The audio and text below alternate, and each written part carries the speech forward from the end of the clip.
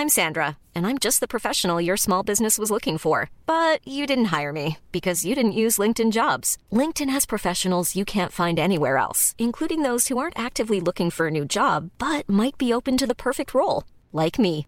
In a given month, over 70% of LinkedIn users don't visit other leading job sites. So if you're not looking on LinkedIn, you'll miss out on great candidates like Sandra. Start hiring professionals like a professional. Post your free job on linkedin.com/people today.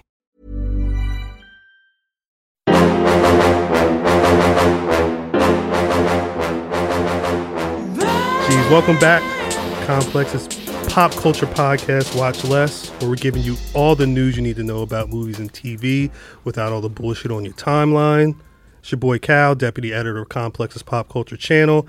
As always, the homie Fraser Tharp is in the building. Yes, sir. Do we say Happy New Year? Have we established if Happy New Year is a wrap now? What's the cutoff? I feel like the Monday when you get into work is the cutoff, but they haven't heard us since last year. Yeah, I feel like it's only polite to say Happy New Year. I mean, Happy New Year? Yeah. Is that enough? This is the last week for Happy New Year. You can't do it after this being anymore. A dickhead. Yeah, you can't do it anymore. Yeah. We're going to talk about a lot of the stuff we watched over the holidays. I know you caught a couple of films, and I was really on my TV bag, including talking about season 2 of You, which we love. I think a lot of people loved it. I think some people aren't as big of fans of it, but I understand the reasoning. We'll be getting into the insanity that is the release the JJ cut. Oh my God. I promise this will be the last deep dive into Rise of Skywalker we'll have until some other fuck shit goes on. We'll have a little bit of current events. There's been some interesting news going on in the last couple of weeks, but I think we can't start this week's show without recapping, at least as brief as we can, the Golden Globes. Terrible start to the work year. You stayed awake for the whole thing? Yeah, just like this bleeding into the first day back, it's like I wanted to kill myself. It's bad. It was, I mean, like literally probably the most boring award show out, right? And award shows are pretty much boring. Like, yeah, but they always have their like peaks and valleys. Like this was pretty much like the Golden Globes are supposed to be the fun one because they serve alcohol. Yeah. Which the rest do not. Yeah, Ricky Gervais was up there drinking a whole beer. So people should be like turned and loose, and like it was really just. It wasn't that. I mean, it was a lot going on though. You figure what? Like the day later, Harvey Weinstein was going in, so I imagine there's a lot of that in the air. Mr. Super Producer, the whole Australia is on fire right now, as well as just like. Yeah, but there's always something going on because I remember, like the Charlie Hebdo thing happened, and oh, that's right. The thing was that every presenter or award was saying "Je suis" was whatever, mentioning something. You know? Well, I guess that's why Ricky Gervais was kind of just like chill with all that nonsense. Just get your award and get off the stage. I mean, what do you think of his monologue? He definitely brought some fire. I mean, I respect NBC for being like, yo, just get up there and rock. He was definitely on edge, though. There were some zingers, but also I don't know. It's Ricky Gervais in 2020. I mean, it's not surprising. There were some lines that he got off that was kind of like, oh, okay, you're going there, but it's Ricky Gervais drinking 2021, beer. We need Dave Chappelle. They might as well. No, they might. Like, seriously, they might as well. I mean, my mans was talking about what he called James Corden a fat pussy. He's talking about, old women licking parts of it. Like, it was the Felicity Huffman joke was good. That was good. The Felicity Huffman joke was good. He got some jokes off at all of the streaming services. A lot of them are just chilling right in the audience while he's basically saying, you guys are fucking up what we're doing out here. Felicity, definitely come on the pod when you get out of prison. If you want. When you get that early release, come right to the pod. Free chair always. First day out. But I think it, like always, they do that for that first 10, 15 minutes, and then you don't see my mans ever again. And yeah. The show, like, it falls off of a steep cliff at that point. For sure. But I mean, there were some highlights though, right? Highlights is generous. There are moments I perked up. Maybe, I looked up from G-Chat. Tom Hanks' speech. You didn't like that? What the fuck was he talking about? He was off the Dayquil rambling. He was really on some inside baseball in terms of like, what was it? The gate? You can't finish if you don't get the gate right. I mean, I like Tom Hanks. No, everybody likes Tom as we Hanks. saw just from a simple me tweeting Top 5. I did not expect top 5 Tom Hanks films to blow up. Literally all night. Yeah. Into the morning, though. I mean, some people have some questionable choices, but Man doesn't miss. The man doesn't. For the most part. The man doesn't miss, but I don't think A League of Their Own should be listed in his top 5, and that's a great film. I've never seen it. Wow. Am I missing out? Am I slagging? You probably not. Probably not. Shouts out R.I.P. Penny Marshall though. I did only really like Tom Hanks's speech for the cutaway to Chester Hanks at the table. That madman. If you don't know, I don't know which son he is. I think he's younger than Colin. It'd make a lot of sense if Chester Hanks was a middle child. That would explain a lot. That's the angst. Yeah, that's the angst. That's the patois angst. But if you don't know, Tom Hanks has a son, Chester, who likes to go by Chet, who for a while in like I want to say the mid 2010s, yes, was angling to be a rapper / singer called Chet Hayes. Yeah, it was 2015 where he would drop the N-word and then was like, nah, I'm cool, I can do that. And he used to take pictures with guns and like walk around with like T.I. geometrical fitteds and all types of shit. It was awful music, but he was hilarious. He's a character. He would post shit like a picture of Rita Wilson, his mom, and say like them at like a nice rich brunch and be like, putting mom up on that new jigger. He was basically tweeting like you? No? I mean, listen. But then he fell off for a while. Yeah, I don't think I've heard anything from him since that time. Tom and Rita probably successfully got him into like some kind of rehabilitation program, whatever he needed. Congrats, Chet. So it was great to see him pop up yesterday, and then I thought he was just there at the table supporting his dad like a good son. Then all of a sudden after the show, the best moment came after the show. Yes. Made the whole show worth it. Who took the video? I don't know, but I'm so thankful to that person. It was definitely some red carpet footage of him just doing his worst Drake fake patois. But it was amazing. Like a whole 30-second it was a salute to his dad. He did a drop. He did a drop. It's crazy. But in complete patois. I wonder what Tom says.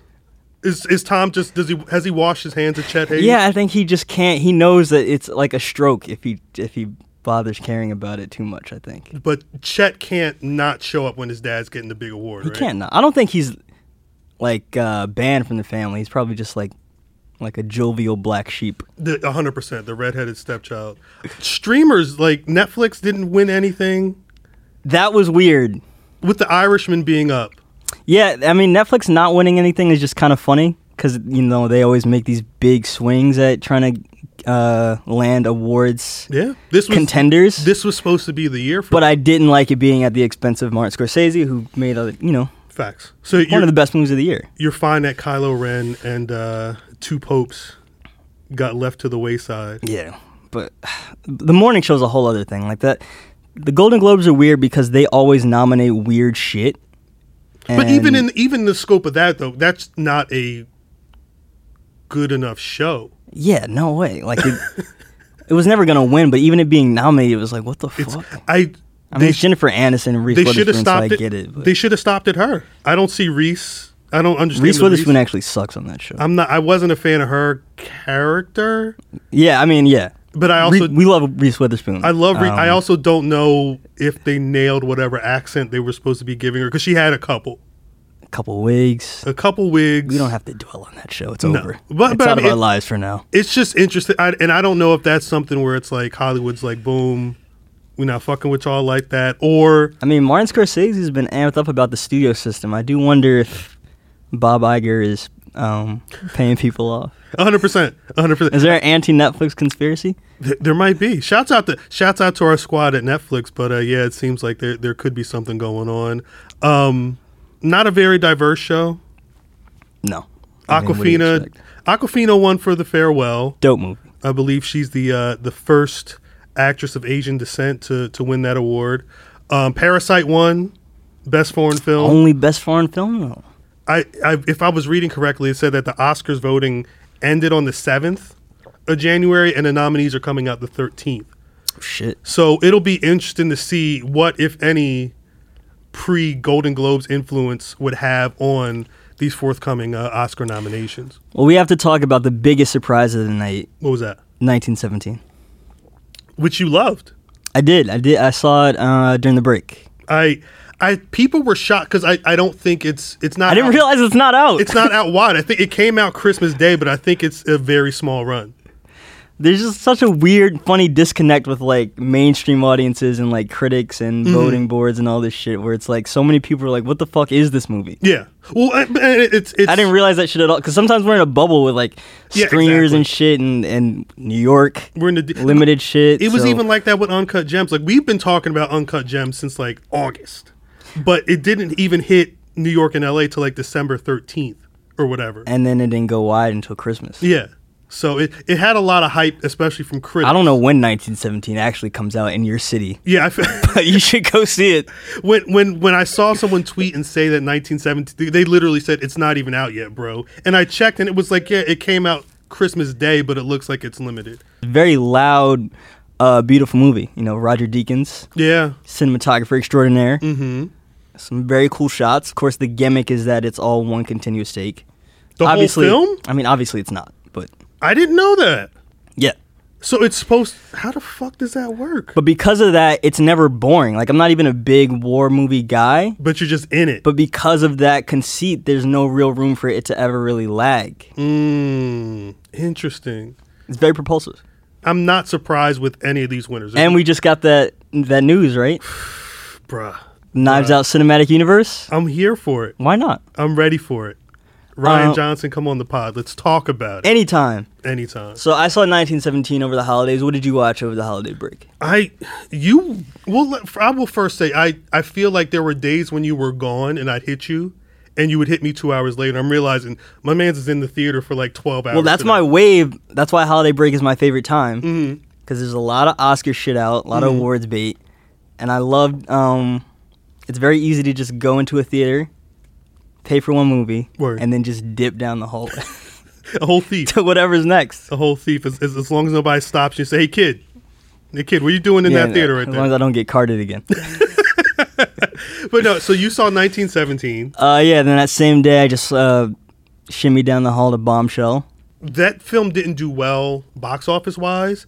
And my wife was hitting me like, yo, it's Margot Robbie, it's Charlize Theron, it's Nicole Kidman.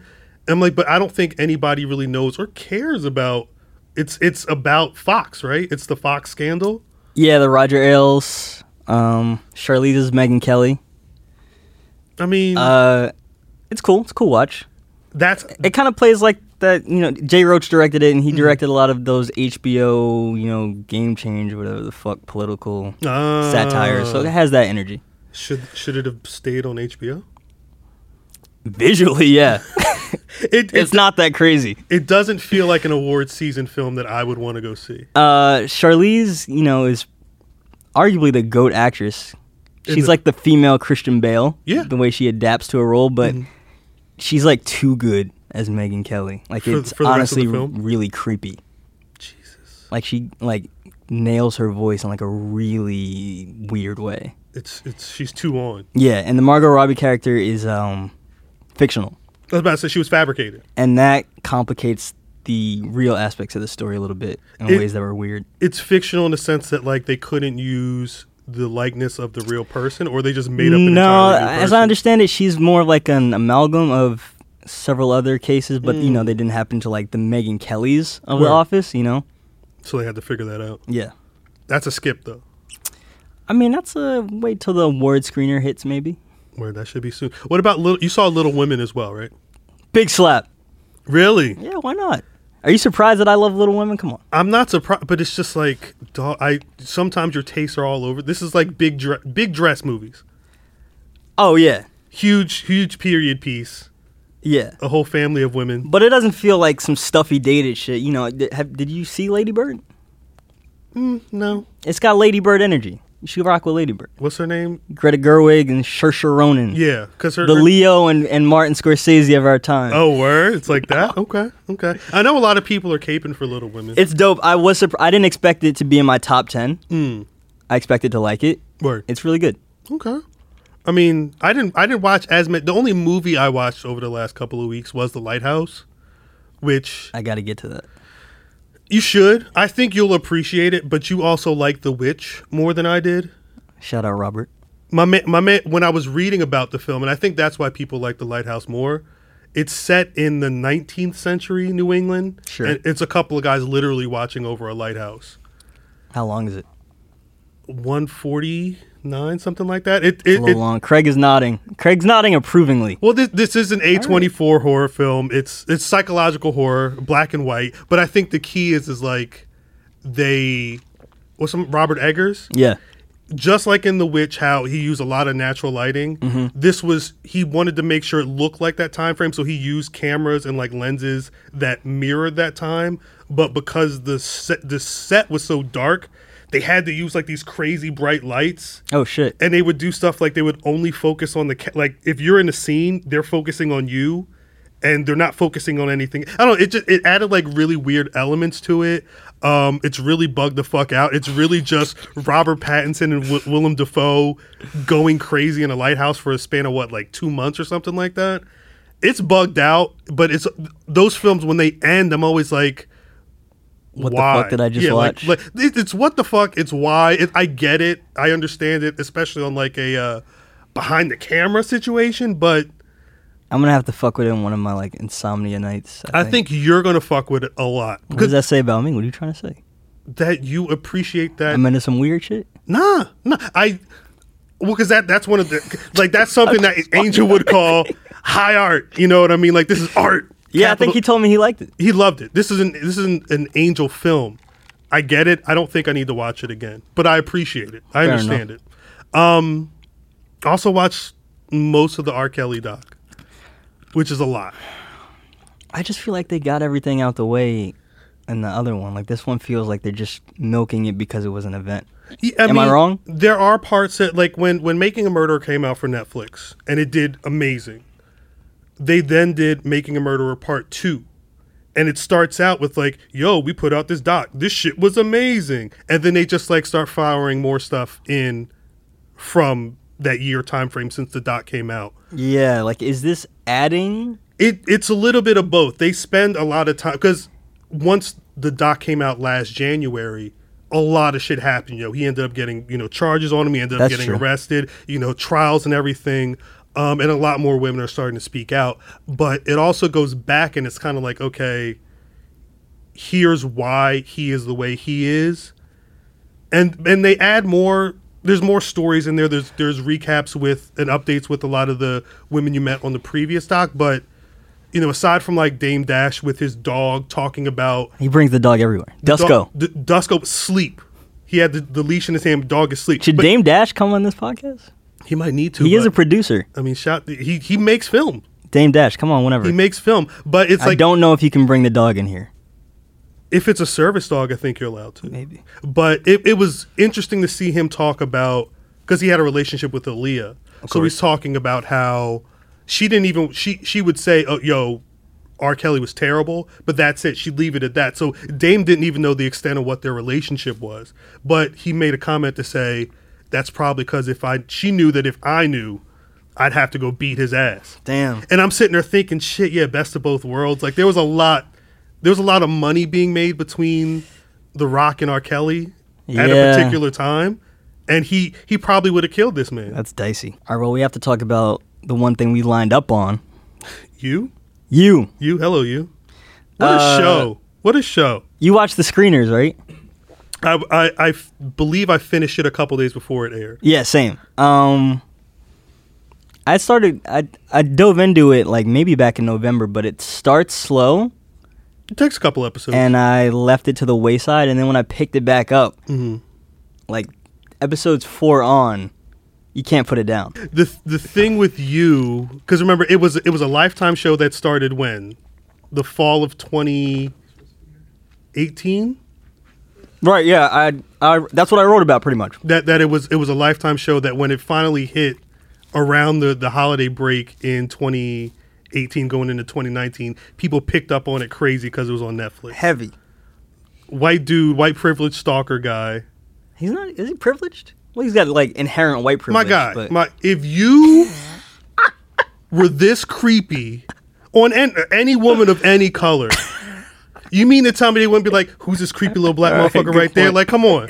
He's openly masturbating across the street from homegirl's house in New York. My favorite thing, and again, it does start slow. I didn't love the first 2 episodes at first. I wasn't sure about the LA move. But my favorite thing was that it took 20 minutes to get to a public masturbation. On the other side of the country. Yeah. Things haven't changed. What? I mean, that first episode is dope, though. I mean, how can you not love this show? Like, it is like an airport thriller. And I mean that in every good way. And as much as we've been like, yo, we don't like the binge model a lot of the time, this is a great binge of a show. Well, the thing, when I did the piece on binging, what I noted was that because of the screener system, you kind of find yourself having to do that anyway because we have to cover this shit. Word. And we have other shit to watch, too. It's all a, moving train. But to that end, even, like, you kind of promotes binging. Like, you can't... 100%. Again, it's an airport thriller. You can't put it down. It's. I've not read the book yet. Me neither. I want to. I'm intrigued. I was so intrigued with season 2 when I was done with it. I said, bet, let me start at season 1 again, and ran through the entire season 1 in like a day. I'd wanted to rewatch season 1, but only just casually. And there's so much new shit we have to watch. It's rewatching hard. is a chore, and I didn't need to rewatch season 1 to get this, so I just didn't. But it's a good season. They do a good enough job of recapping I miss Beck. Season 1. That's kind of why I wanted to watch season 1. I wanted to get Beck and Peach. It was on Lifetime.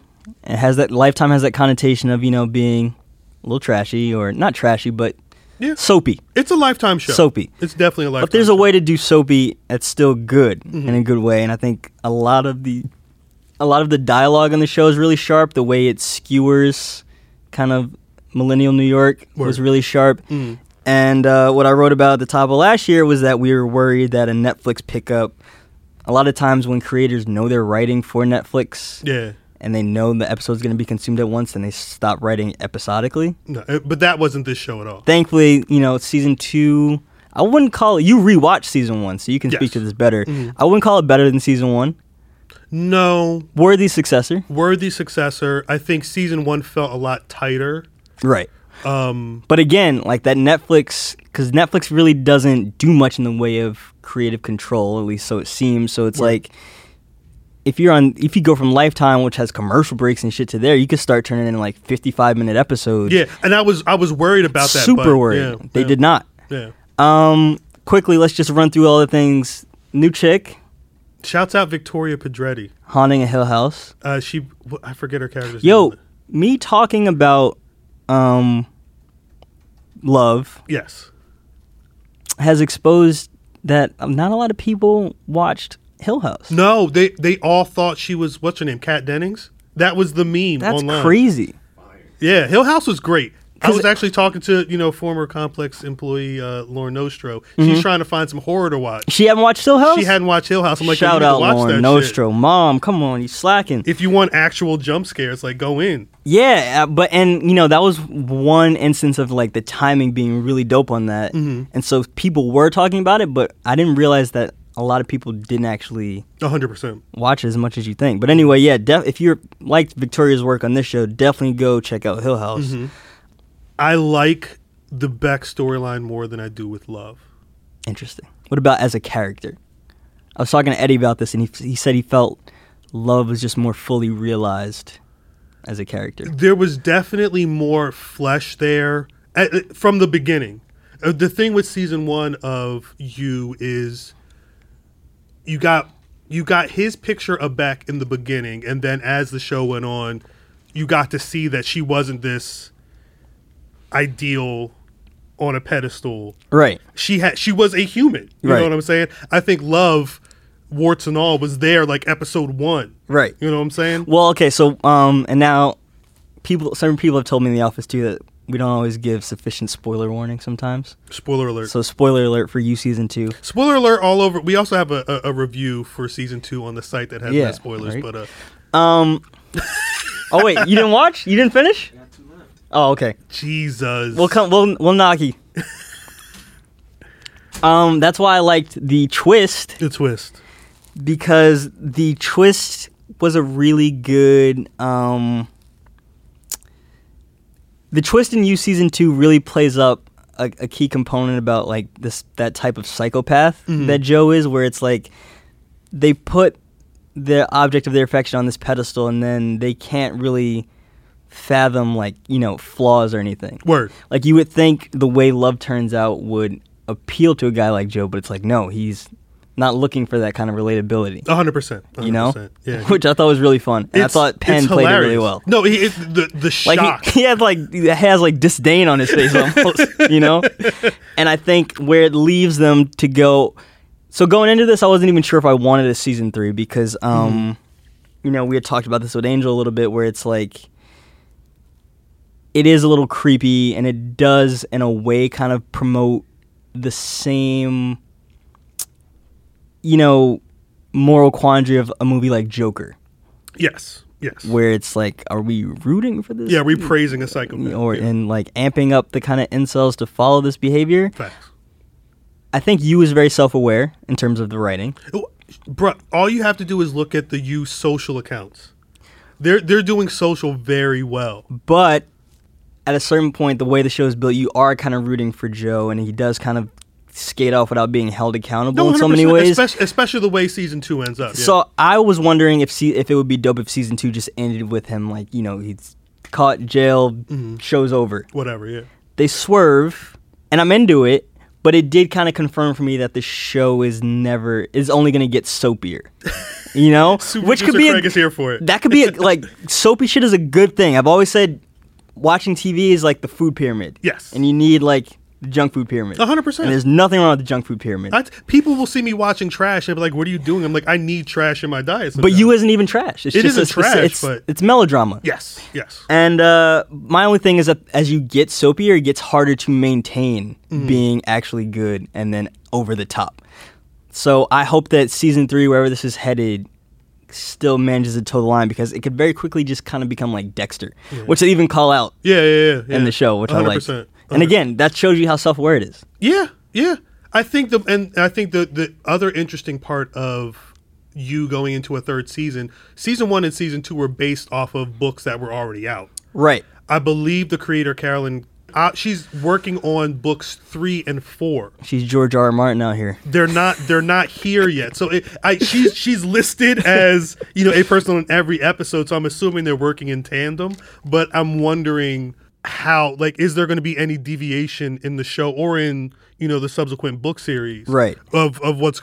I hope they can work together. And one thing that's always been fun too is if you follow Penn Badgley and or read his interviews about the show. He knows he's coming from internet boyfriend status, yes. Gossip Girl and all that shit. That's all people want. And he joined the show with the understanding that it's subversive casting, that you don't expect a creep like that to look like him. Word. White privilege. And he does seem uncomfortable at the ways that fans still kind of don't care and still choose to see Dan Humphrey. Word. So I think as long, with the minds around the show thinking that way, it's never going to become something like that almost glamorizes that shit. They're handling it in a smart way. I guess the hope is just that they can continue to do that. Facts. On the same level. But I again, like you said, Netflix is really good with giving people a leash. Yeah. And the way season 2 is unfolded in the mostly in the vein of season 1, I think we're okay. Just the only question is season 3, book 3, will they be congruent? But, and I will say, like, last note about the show, very few shows, like, whether it's a comedy and you're laughing alone or a drama and you're reacting alone, like when you're watching something alone, it's a very admirable quality to like elicit a reaction from me while you're not around anyone. Facts. You ever, if you're watching a comedy with people, don't you feel like you laugh more? 100%. Like You season 2, much like season 1, legit had me like yelling like, "Oh shit!" "Oh no, don't do that." 100%. 100%. Great television. The cage. Everything about the cage is nuts. What a show. The LSD episode, bruh. Good writing. All right, let's bring D. Scott in. Yeah. All right, back again. Editor-in-chief Damian Scott. What's good? It's the third time. Third? This is the third time. And yet, has he been load management? I'm highly appreciative. Y'all looking shaky out I'm highly here. appreciative. And it's review time. Facts. You Facts. know? It's review time. So These things count. these things I will not forget this. Well, I will say it's always good to have you on, because I think as we've been doing the show more, I think we've been communicating offline more, and it's good to have some of these conversations that we're having in chat. Absolutely. You share a specific type of industry intrigue Yes. that we get into. Oh, of course. I love the idea of the internal machination. I love thinking about the internal machinations of big corporate entities that affect the art we consume. Word. Like a pastime of mine. I think over the break, after we all have seen Star Wars: Rise of the Skywalker, we had a pretty interesting text chain going on about a Reddit thread regarding. Well, it first started off as just being. First, you were hating JJ. I mean, I You threw him under the bus and hit reverse. Well, but this is the thing. We saw the film. Like, we all saw the film. Actually, I want to see it again. I just didn't make it. We can't say this. I can't see that again. Yeah, that's what I'm saying. We can't say this is a great film. And at the end of the day, just like when someone has success, if you have a failure, there's a person that has to take that. If the pop culture channel is trash, at the end of the day, it's on me. Don't put that out there. So, but I'm saying, so if Rise of Skywalker, which did not do as well as Last Jedi, both here and abroad, we'll talk about that in a little bit. If this movie is a failure, the failure has to rest on J.J. Abrams' head, no? You would think. And yet? Yeah, I mean, he is the creative force behind this new trilogy. Yes. He started it, he ended it. That's how he has been positioned by Disney. That's how he's been positioned by LucasArts or Lucasfilms. That's how he positions himself. But like, not even taking into consideration the Reddit thread. Yeah. Just taking into consideration that this is a guy who is making a piece of art or pieces of art that have to make back an enormous amount of money. While also being a part of a major universe? That's, I think, secondary. Okay. I think for Disney, it's like, okay, this has to, of course, be pleasing to the fans, but it has to make money. Word. You have to, we're going to give you the bag, but you have to give us an even bigger bag back. That's the deal. Word. And in situations like that, it's not only him. Like, yeah, we can say, like, it's JJ's fault, but That's what I was saying. it is actually Bob Iger's fault. Yeah. Right? Yeah. Like, This Bob shit is made Iger's by the committee. guy. It's Disney. Disney's not going to let anything go out the door that's not to their liking. It's just, why would they start now? So I was being too harsh on JJ? No, I think JJ is to.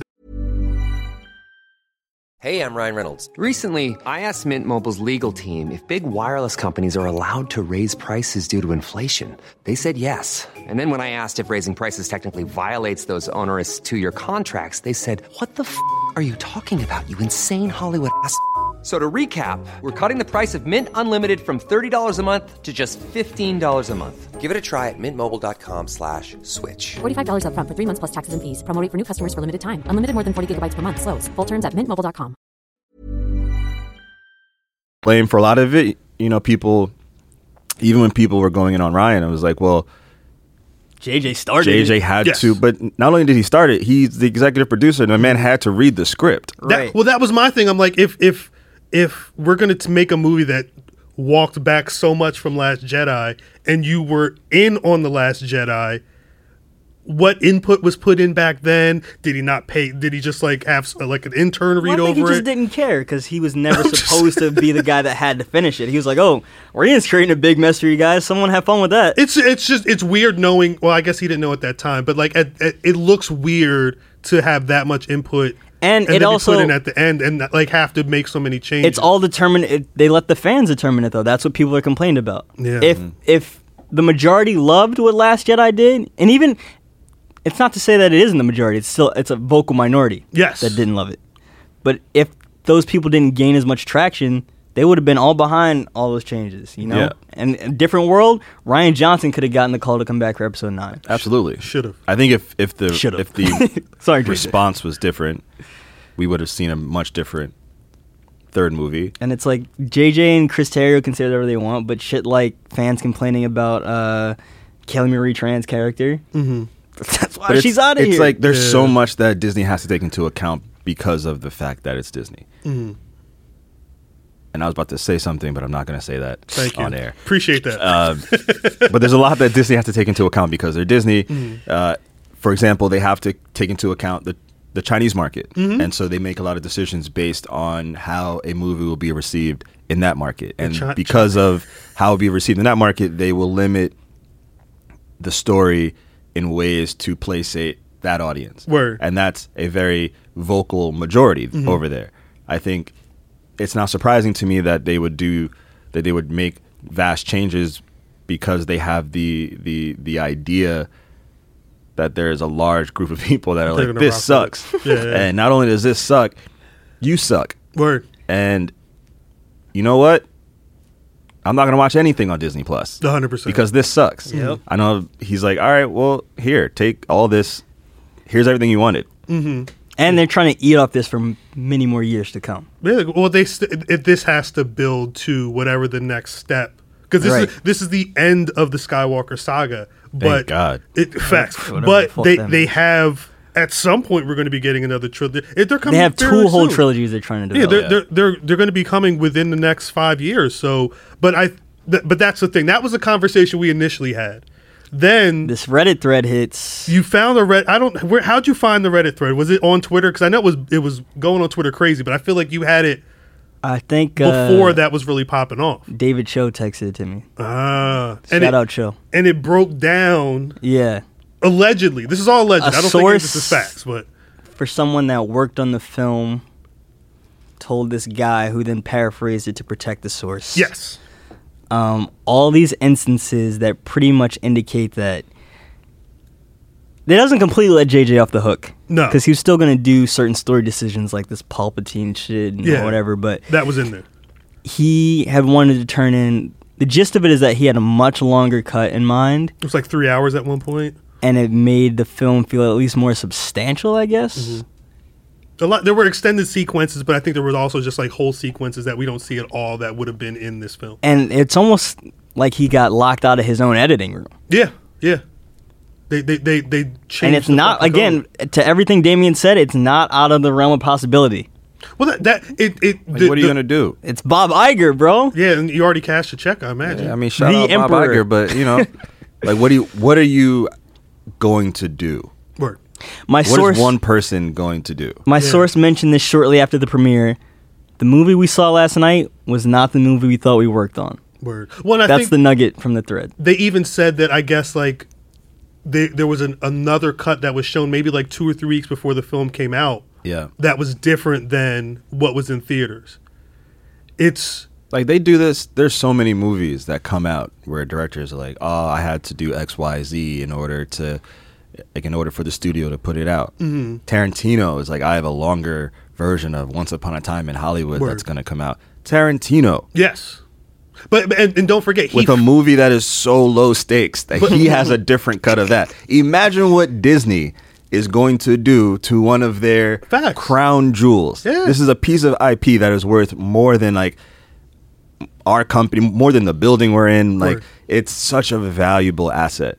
But it is not beyond the realm of belief that they would get the cut, ask him to leave or like end the meeting, and once he leaves the office, they close the door and they're like, all right, now what the fuck are we going to do? Word. Well, I mean, even speaking of cuts, there was that one, it was an IndieWire interview with, I guess, an editor. The one, and she's like a longtime editor with JJ, and she was saying that because of they had a shorter schedule to turn the film over. Right. So she was actually they were shooting, and she was cutting on set.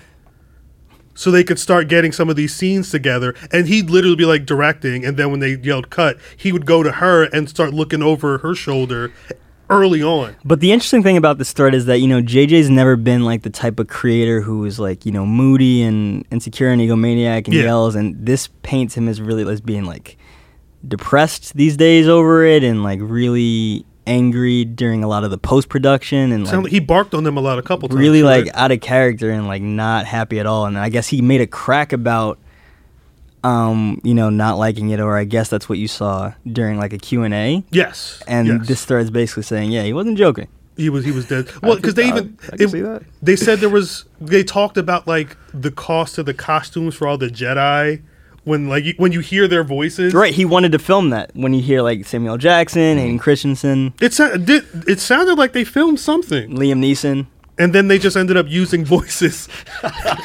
Liam Neeson out here. Yeah, maybe that's why. Maybe he's like, I still don't fuck with niggas. Apparently, he's like, I'll come back, but he said John Boyega's here. No. Damn. Sorry. Apparently, this experience was so bad that when JJ was shopping Bad Robot for streaming service deals or whatever you want to call it, obviously they're now with Warner Media, and he's going to be developing a lot of shit for HBO Max and shit like that. But this kind of creative control was a deciding factor, and him going to one of the rare spots that's not under the Disney shadow was a deciding factor. And it's kind of crazy that's limiting now. Well, there's not a lot of places you can run from Disney now. Well, but the extra added element to that is not just that he's going to be developing stuff for Warner Media, but the talk is that Warner wants him to kind of shape and mold the future of the DC universe. Right, and then it's on this thread also, which I love when it gets into conspiracy theory. Yes, alleges that conspiracy corner. Disney and Iger and all those people are kind of running with the narrative that JJ fucked the film up so that he's less desirable to a place like Warner to be their guy to like save Superman or whatever. How bugged is that? That's ridiculous. Or at least poison his name and fandom corners. There's nothing. DC is so plagued right now. Like JJ would have to kill somebody on set for them to be like, you can't do this. Yeah. And even then, they're like, well, was it a star or an extra? If it was a PA, yeah. I mean, if it was a stuntman, then you're saying that about Warner executives, sure, but fans though. If you're a Star Wars fan who's also a Superman fan, and you see that JJ has signed on to write and direct a Superman reboot, then this could be like, oh, fuck that nigga. You get the threads popping. Yeah. But interesting. It's all interesting. I think it's like Succession for the Hollywood industry. The facts. The fact that you would murder your own franchise just so you could then further murder your competition. Long con, baby. That's bugged out. That is some real like Sawyer shit. Well, that's some real Sawyer shit. I guess the other part, the craziest part I think came from our conversation was just the idea that what does this mean for the future of making films in a franchise? Because you have to remember that Disney, they made like $13 billion at the box office or something this past year, just in 2019. You're talking Marvel, you're talking Lion King. I don't think it's that bad, to be honest. I think it's interesting. Like, what do you expect them to do if the majority of their profits are riding on these pieces of IP that have to be turned into movies and then hopefully turned into like amusement park rides and toys and all that shit. Turned into toys. Star Wars World does look fire.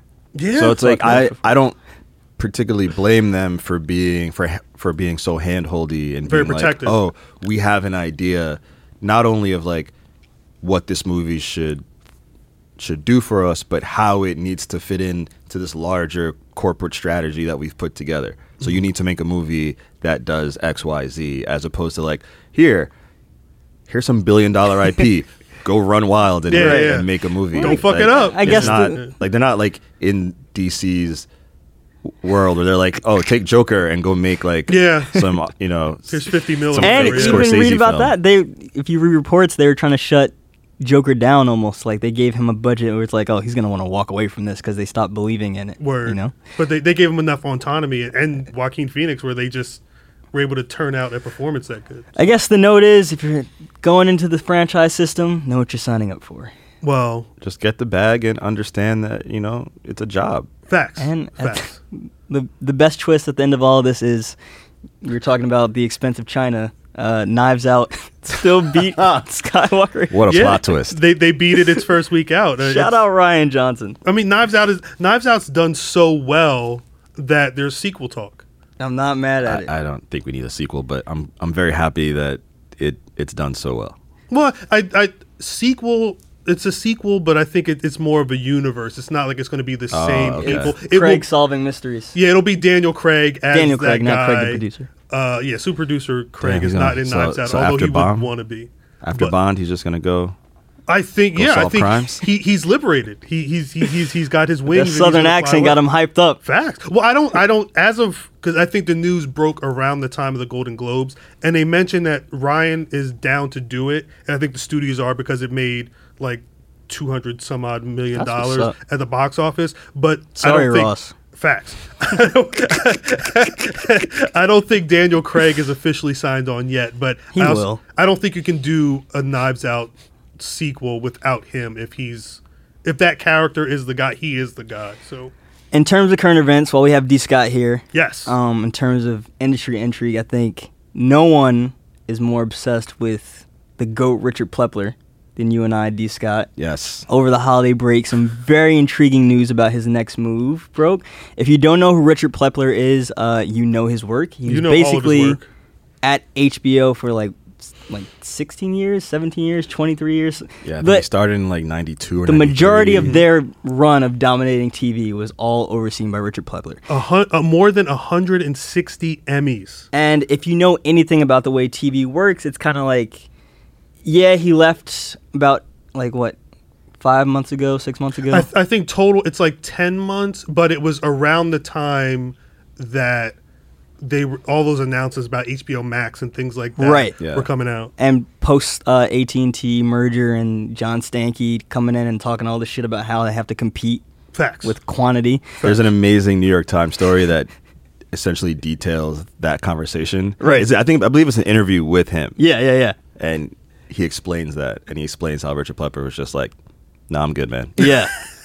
And if you know anything about the way TV works, you know that even though Plepler left, we're still kind of seeing the results of his tenure there. Yes. In terms if you love the show like Euphoria and Succession and stuff, those were still kind of produced under his reign. Yeah. So 2020 is going to be, or even 21. Yeah, I would say more 2021 is more like the post Plepler era. Right.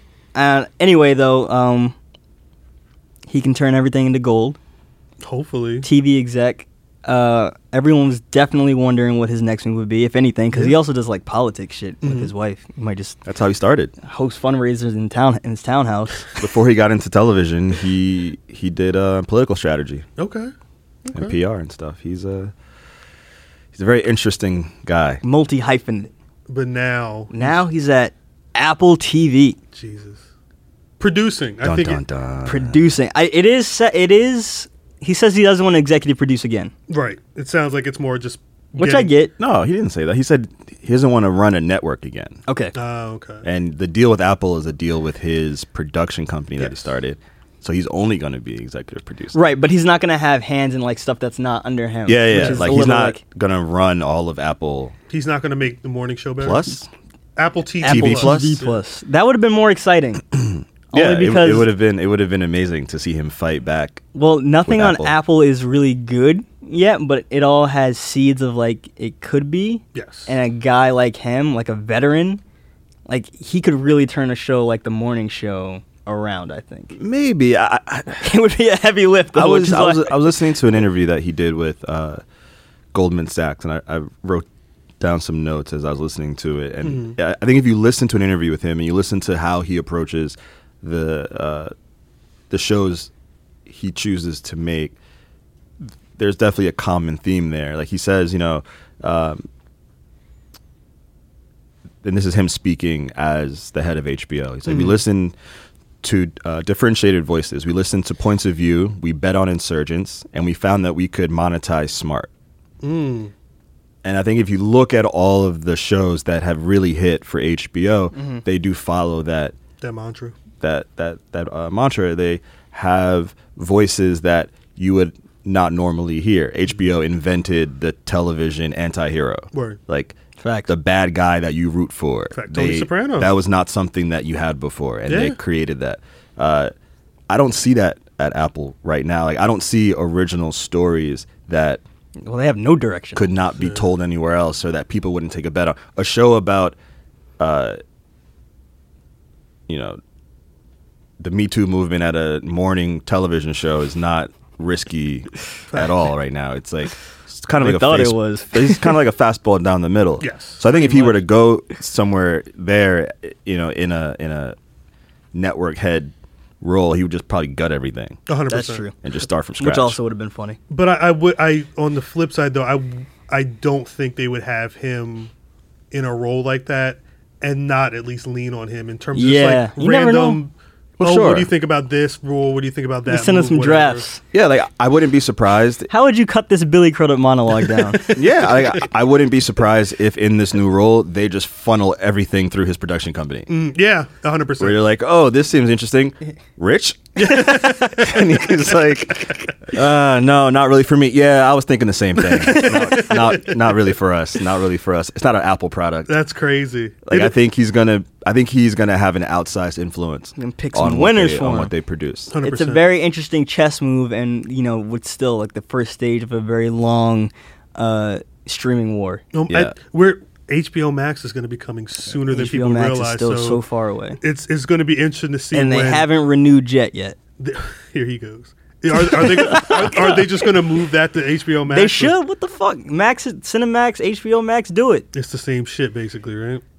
I just think that this is a huge move. Mm-hmm. He's an immense talent. He has a very clear idea about what he wants to see and what he believes is like a quality show, which is tough. Also, I think it's interesting. The interview that the New York Times did with him was interesting because he talked about how they went to him and they were like, "Oh, well, we gotta turn HBO into a competitor. We gotta turn HBO into a competitor with Netflix." And then I was reading this other interview with him, and he was essentially like, as still the head of HBO, someone asked him about, what's HBO going to do to compete with Netflix? And he was like, I don't believe that we need to compete. I see us as two different things. I think it's always Netflix and HBO, not Netflix or HBO. Mm-hmm. And so if you have that mentality and someone comes to you and they're like, AT&T needs us to compete with Netflix, you're going to be like, you're going to say what he said. And he's like, no, I'm not interested in that. I'm gone. And he's going to leave. And I think that having someone with that mindset is fucking great because he's going to go somewhere and he's only going to produce what he wants to produce. Yeah, with enough of a bag to do whatever he wants to do. Big heaters on deck. Yeah, like another great quote of his is like, when he was at HBO, he says, "Our brand is about the curation of excellence." That's amazing. How did they let this man go? That's amazing. All strive for that, right? It's like you don't have to be like. Why would you try to be Netflix? They really let a cell phone executive. Why? Why would you try to be Netflix? I mean, I guess the only reason is to try and catch that monthly bag that Netflix gets from damn near everybody. That's the only reason I can see it because it's not creatively. It's two different planes. Yeah, I think. Just look at our best TV of 2019 list. There's a lot of HBO bangers on there. Half my personal list was HBO. Yeah, this man too. I was looking like, damn, this is really we look like we're standing for this channel, but crack is crack. Facts. When you put the fire HBO has on the scale, and then put the fire Netflix has on the scale. Not to say Netflix doesn't, but one side is going to be much heavier. And for the this is in a post Game of Thrones world. Well, yeah. For the other side of it, I was reading friend of the pod Andrew's thing with Casey Bloys, who is the head of programming at HBO. Yes, and he's been such since 2016, which was the year that Game of Thrones officially announced its end date would be last year. And there's a really great quote in there for him where he's like, "We've been planning for 2019 since then." Word. You know, that makes sense. It makes sense. So we'll see how they do. Yeah, it's like I said. I think 2021 is probably going to be. It's going to be because right now they've got. I mean, season 2 of Euphoria. What's that going to look like when that finally hits? I'm not so much worried about that. I'm more so worried about what are the shows that they're going to greenlight. Yeah, like in 2022. Yeah, that are going to run. Like I just don't think that they have the same filter that they used to have. But I think on purpose, they're purposely not trying to monetize smart anymore because you can't monetize smart on a broad scale. No. It's impossible. Like Netflix, I'm not saying Netflix is bad. I think what Netflix makes is really good, but they're not trying to monetize smart. No, it's a lot more middle of the road. They're I think they lean into comedy. They lean algorithm into romance. Yeah, they're actively trying to monetize scale. They're like, we can make a lot of things that you will like. Whereas HBO is like, we make this thing that's good to us. We guarantee you will think it's also good. Word. Just give it a shot. Word. Here's 2 shows. I mean, like, here's one show from these 2 guys that have never made a TV show before. It's called Game of Thrones, about dragons and like other crazy shit. Just give it a shot. Word. And then it became like the biggest television show of all time. Like, that's the kind of world that they had, and I don't think AT&T is going to be like, yeah, I'll take a shot on this. Let's get more of that dragon show. Yeah. I think they're going to be like, well, this worked. Yeah. Do that. Netflix did that. Like, they had you make me. Like, let's just do that. Hello, me. He's just staring in the mirror the whole fucking show. Yeah. Just like suicide. It's like Edward Norton from Primal Fear. They're gonna make me is hilarious. Yeah, that was a social clip. Facts. All right, before we go too long out here, we got to bring back a quick segment. We haven't really done it since the first episode. First episode. Blind items, baby. But the key is. Well, we have to specifically. So just to recap, yes, this site run by an anonymous Hollywood person. Facts. Shouts out to inside sources. Have you seen this site before? They just allege that they have. It's like someone in the mix, and they have credible Hollywood gossip that they then report anonymously and then leave it to their readers to figure out. And then they'll go back and do a revealed where they reveal who they were talking about. And sometimes it's very shocking. It's called Crazy Days and Nights. The absolute best time to read this site post-award show? Is post-award show. Word. Because there's just so many stars in one building, so many things happening, the after parties. It's literally at least 3 pages of just insanity. Shit. So I picked out 3 that I'm going to read. The first one is lit. I've not seen the other 2, but go into the first one. I can't wait. The first one, honestly, this first one is like one of the craziest I've read on there ever, just because of the way it's phrased. Actual physical violence at an after party as this A+/A-list mostly movie actor who is an Academy Award winner and nominee said something to another man and got punched right in the gut so hard that the actor dropped to his knees. Who is this? So then they leave it up for the commenters to guess. They always phrase it in this annoying, almost like code. Facts. You know? Facts. A lot of people, some people guessed Ben Affleck. Some people said Leo. But a lot of people are saying Joaquin. Joaquin was lit. Joaquin saying something crazy sounds about right. If you look, because he had the acceptance speech and he got bleeped like a motherfucker. Yeah. And I don't know half of what he was talking about. I could see him being lit backstage and. But it says sometimes film actors. Does that mean that he does television? I don't think any of those dudes do television. Right. Mostly movie actors. So Matthew McConaughey. Interesting. The thing you got to remember too about the after party is that so many more people show up that didn't go to the show. Oh, so it could really be anyone. It doesn't even have to be limited to someone that was at the show. But you never hear about like someone actually getting duffed at these parties. It's always like someone did coke or someone had to be escorted out. And I tried. I went on Twitter. I was trying to figure out. There was no hint of this gossip at all. So either this is like really fucking not true. Or it's just some super insider, like we're suppressing everything on it. They only do revealed at their discretion, you know? So they could reveal this one tomorrow. They could reveal this one in March. Damn it. All right. So whenever this comes up, we'll have to bring it back. Commenters, let us know who you thought that was. Next one. This foreign-born B-list actress who would keep dropping if not married to someone higher on the list had half a dozen handlers that she said were necessary. There were none for her husband. Most people, including the biggest stars on the planet, had only one handler. She had half a dozen people. A foreign-born B-lister. Okay, so everyone in the comments thinks it's Priyanka Chopra. That makes sense. And if you read the site as much as I do, there's a couple about her, right? Whoever runs the site almost has a personal vendetta against Priyanka Chopra. They allege that the whole marriage to Nick Jonas is kind of like just a sham, like a business arrangement, and that she is the most diva-ish person ever. She was the nicest person ever when I did the cover story on her. Look at this man, patting himself on the back. Patting himself on the back. Good cover story. Like, can't be racist. But so you mean to tell me she has 6 people and Nick Jonas had nobody? Is Nick Jonas that much bigger than her? That was my next question. Yeah. Yeah? Jonas Brothers. Is Nick Jonas that famous?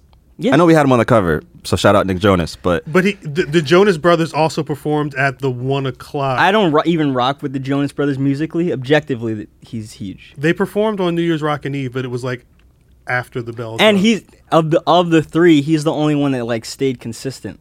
Like one fell off the mat, one went weird, and he kind of was like recruiting Ty Dolla $ign and facts. He's at least still been in the Jay-Z, so. in the limelight. Yeah. Okay. It makes sense. From the way this site reports about her, it makes sense. If it actually happened, who's to say? Who the fuck knows? Last one. This former late night actor. Now, whenever they say late night actor, it usually means like SNL. I've come to learn type shit. This former late night actor turned B+ list actor and his equally on the list significant other were hitting on waitresses looking for a threesome partner. Okay, is that Bill Hader? People think Bill Hader, who, if you don't keep up with this kind of thing, Bill Hader made his first public appearance with his new girlfriend, Rachel Bilson. Mm-hmm. Oh, yeah. Summer Roberts from the OC. And you mentioned Andrew before. I remember in Andrew's interview with Bill Hader, he was talking about the dissolution of his marriage. Yeah, and he was hitting the streets. He was out like, there. I want to tell you about my girls. Slanging. So it sounds like it would make sense. I don't know if I buy, whatever floats your boat. I don't know if I see Rachel Bilson as the type. That's the only thing. Yeah. So people think that the Scarlett Johansson, she's A-list, right? She would be A-list. Yeah. Okay. So it couldn't be. You think Colin Jost? Yeah, the luckiest. Maybe. Right? Yeah. Who saw that coming? Yeah. All right. Here's a good one though. Again, because late night. So you're thinking SNL. Mm-hmm. The commenters seem to think it's Jason Sudeikis and Olivia Wilde. Oh, interesting. Could see that. I could see that. Could see that. Someone said Fred Armisen and Natasha Lyonne. Are they even still together? I don't know. Nobody trying to have it. Well, that's probably why it didn't work.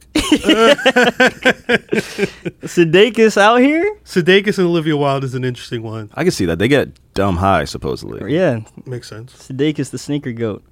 Makes sense. But my money's on Hader and Bilson, only because that was the story. It was the story. It was trending on. I was like, why is Bill Hader trending? And I saw Rachel Bilson. I'm like, oh. But again, I don't know anything about the celebrity factor of anything. But if you're like just making your first public appearance, are you then as ready to go like threesome hunting? How does that?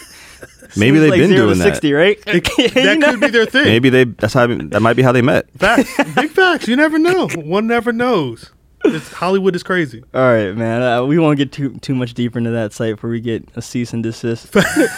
Again, everything. That's enough for this week. Everything there's allegedly. D. Scott, thank you for coming through once again. Not a problem. Thanks for having me. Always a pleasure. For Frazier, I'm Cal. Advising you as always to tune in and watch live.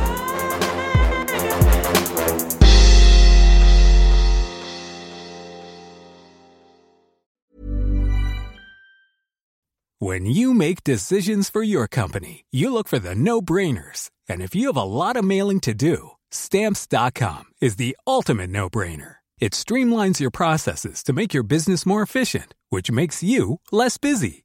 Mail checks, invoices, legal documents, and everything you need to keep your business running with Stamps.com.